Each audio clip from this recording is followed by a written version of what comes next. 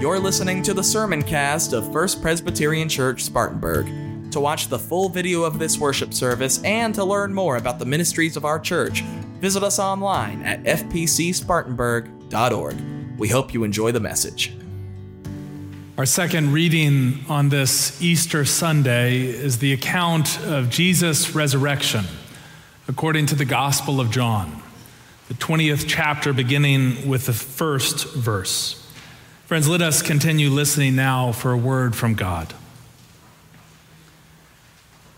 Early on the first day of the week, while it was still dark, Mary Magdalene came to the tomb and saw that the stone had been removed from the tomb. So she ran and went to Simon Peter and the other disciple, the one whom Jesus loved, and said to them, "They have taken the Lord out of the tomb, and we do not know where they have laid him." Then Peter and the other disciple set out and went toward the tomb. The two were running together, but the other disciple outran Peter and reached the tomb first. He bent down to look in and saw the linen wrappings lying there, but he did not go in. And then Simon Peter came following him and went into the tomb, and he saw the linen wrappings lying there and the cloth that had been on Jesus' head, not lying with the linen wrappings, but rolled up in a place by itself. Then the other disciple who reached the tomb first also went in, and he saw, and he believed. For as yet they did not understand the scripture that he must rise from the dead. Then the disciples returned to their homes. But Mary stood weeping outside the tomb. As she wept, she bent over to look into the tomb, and she saw two angels in white sitting where the body of Jesus had been lying, one at the head and the other at the feet. They said to her, "Woman, why are you weeping?" And she said to them, "They have taken away my Lord, and I do not know where they have laid him." When she had said this, she turned around and saw Jesus standing there, but she did not know that it was Jesus. Jesus said to her, "Woman, why are you weeping? Whom are you looking for?" Supposing him to be the gardener, Mary said to him, "Sir, if you have carried him away, tell me where you have laid him, and I will take him away." And Jesus said to her, "Mary." And she turned and she said to him in Hebrew, "Rabboni," which means teacher. Jesus said to her, "Do not hold on to me, because I have not yet ascended to the Father. But go to my brothers and say to them, I am ascending to my Father and your Father, to my God and to your God." Mary Magdalene went, and she announced to the disciples, "I have seen the Lord." And she told them that Jesus had said these things to her. Friends, this too is the word of God for the people of God. Thanks be to God. Let us pray.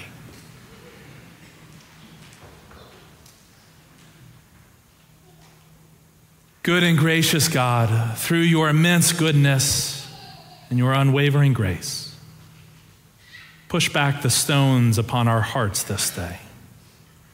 Push back those stones, O God, that seal in our fears, our anxieties, our worry, our grief, our sadness. Oh God, through the power of your Spirit, free us anew this day through the good news of your resurrection, through the truth that behind that stone is only the emptiness, and in that emptiness is your love. Oh God, through the power of your love, take the words of my mouth this day and the meditations of all of our hearts, that they may be pleasing and glorifying to you, for you and you alone are our rock and our Redeemer. Amen. I listened to an interview recently with the actor Bryan Cranston, probably best known for his roles on shows like Malcolm in the Middle and Breaking Bad. He was Walter White. Someone reminded me after the early service that he was also Dr. Tim Whatley on Seinfeld, which is probably where most of us first met him.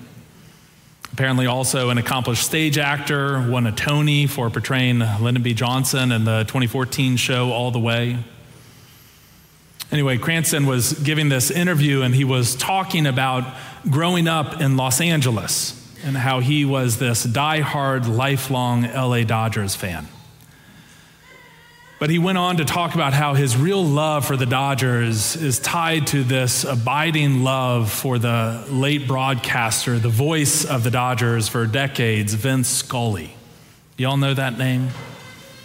Cranston apparently had a rough childhood, but he talked about how on days that were not going well, he knew he could always turn on the radio and listen to Vince Scully's honey-like voice, telling stories, weaving narratives in and out of the play calls, conjuring these images.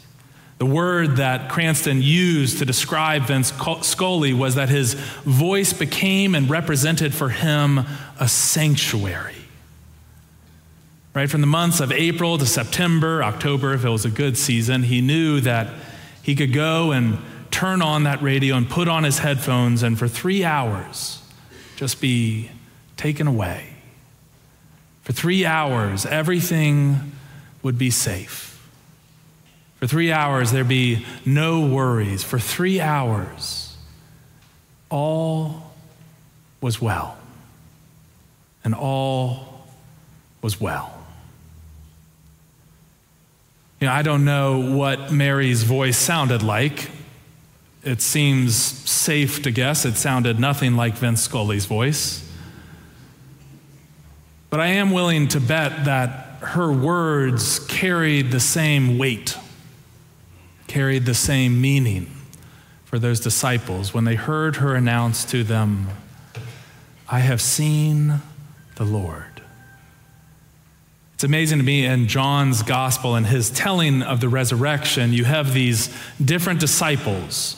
So you have Mary, of course, who first goes to the tomb and she finds the stone rolled away and she's concerned, afraid even of what she'll find inside. And so she runs back and she gets reinforcements in the form of Simon Peter and John, the disciple whom Jesus loved. That's how John's gospel always loved to refer to him. And Simon and John, they run ahead of Mary and they get there first. John does, and then Simon comes, and Simon is the first to go into the tomb, and John follows. And John sees those grave clothes, those linen wrappings, and for him, that is the clue, that is the sign, that is the moment where he comes to understand what has happened, that Jesus has been resurrected. Simon Peter, it's a little less clear exactly when he comes to that knowledge, but still, the two of them have an experience there in the tomb, and they leave, John tells us. They go back to their homes. It's amazing to me that Mary is the only constant in this story. But even more amazing is that Mary is the only one of the disciples that day to actually see the resurrected Christ. Right? John and Peter, they don't actually see Jesus. They see signs of what's happened, but they don't lay their eyes on the resurrected Christ. It's only after they leave when Mary encounters this gardener and when he speaks her name, Mary, Rabbi, her eyes are opened. I've seen the Lord. It's interesting, right? Her choice of words. She runs back after that encounter, and she doesn't choose to launch into some lengthy theological explanation. She doesn't pull out her Hebrew Bible and begin to go through all the verses that predicted a Messiah would come. And John's gospel is prone to do that. In John's gospel, it takes Jesus 4 chapters just to say goodbye to the disciples. John loves long-winded theological explanations.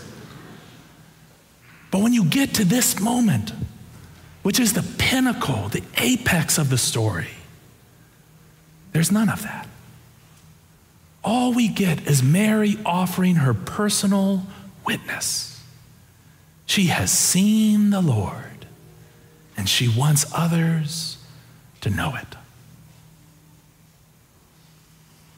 It makes me think about the bear.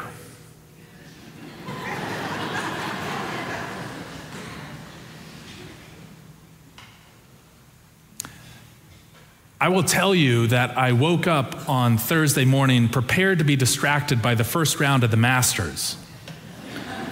But when you added a bear on top of that, it was perhaps one of the least productive Maundy Thursdays of my life. But have you all heard the story about how the bear even got spotted?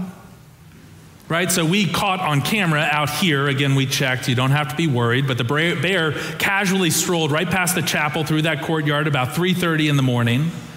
And we assumed from there it just went and decided it was ready for a nap and climbed into the tree. But no one spotted him until like 10, 11. It was a neighbor here who loves to walk around this part of East Main Street, who also enjoys birds. And he heard the sound of a bird that he was curious about, and he started looking around for where this bird might be. And he was surprised when he saw a very different looking bird, a very different colored bird than the one he expected there in the tree. And he flagged down a police officer, and she stopped and he said, "Excuse me, ma'am, but am I imagining things, or is that a bear in a tree?"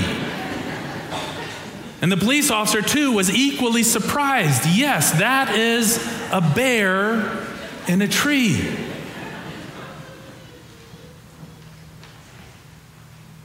You know, aren't our experiences with the risen Christ a little like that?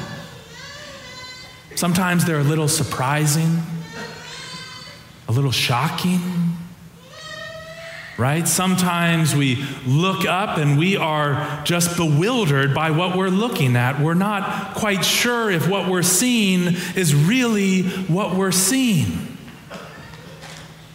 I wonder if that isn't how those disciples first heard those words. Say, "What, Mary? You've seen who?" "I've seen the Lord." And on the breeze of those words, they come to understand that what she is saying is as true as a bear in a tree was for us on Thursday.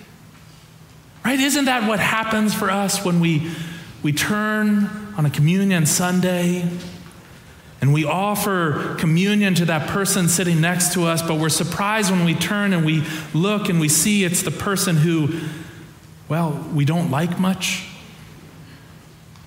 That person who just kind of disagrees with every one of our senses, that person who we got in a disagreement with at a committee meeting years ago, and it's still kind of there in the air between us.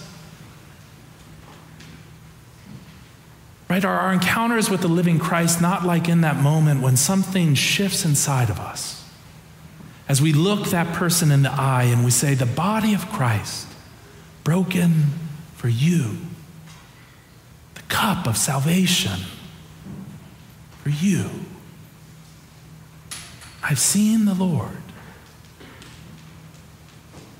Or maybe for some of us, it's like those moments when we hold the hand of a dying person and pray for them. When we get to the end of the prayer, we say our amen and we open our eyes, but we feel that they're not letting go of our hands yet, and their eyes are still closed, and they begin to pray for us. I've seen the Lord. Or maybe it's those moments when we're so surprised that there's a fire in us.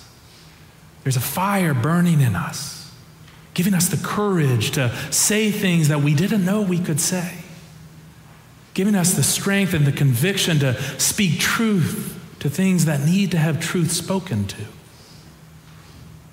to call out for the voiceless, to cry out against those places where there is hurt and pain and injustice in our world. Where does that come from?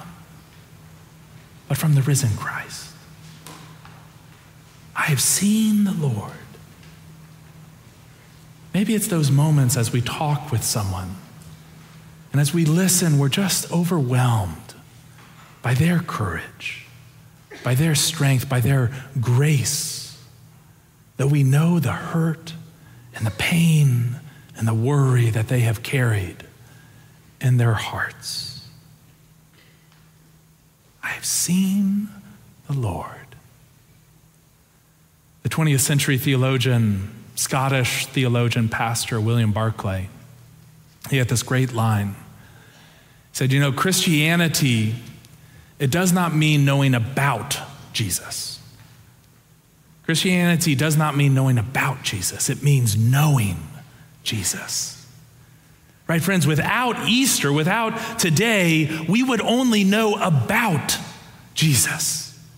We would have this interesting book and we could flip through all the pages and we could tell you about this teacher and healer and preacher and prophet who lived 2,000 years ago, but we'd always have this sense that the story kind of ended in a sad way on a cross as a criminal.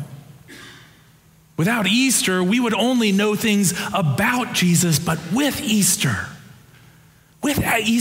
we know Jesus. We can meet and have met Jesus. We see Jesus. Right? With Easter, we can live lives in the certainty that God does some of God's best work in the dark. I wish all of you could have been out there in the freezing cold this morning as we did our sunrise service in the columbarium. Because we started in the dark and we finished in the light. Right? Because we know Easter, we are people who can live in the certainty that just like a bear in a tree or a gardener in the tomb, God surprises us. Because of Easter, because we know and can meet and can see the living Christ, we can live lives in the certainty that all is not always as it seems. I have seen the Lord, Mary says. Gosh, how must those disciples have heard those words? What must those words have landed on them like? I have a guess. How about you? I'm willing to bet that when those disciples heard Mary make that announcement of all announcements, it felt a lot like a sanctuary. It felt a lot like all really will be well. Not just for 3 hours, but for eternity. What's that Julian Norwich quote? All will be well, she says, and all will be well. And because Christ is risen, all manner of things will be well. I have seen the Lord. Friends, we have seen the Lord too. We know the same thing those disciples knew so long ago, that in Christ we have found our sanctuary. That in Christ we have found a God not who we know about, but a God who we know intimately. And how do we know it? Because, friends, Christ is risen. All together now.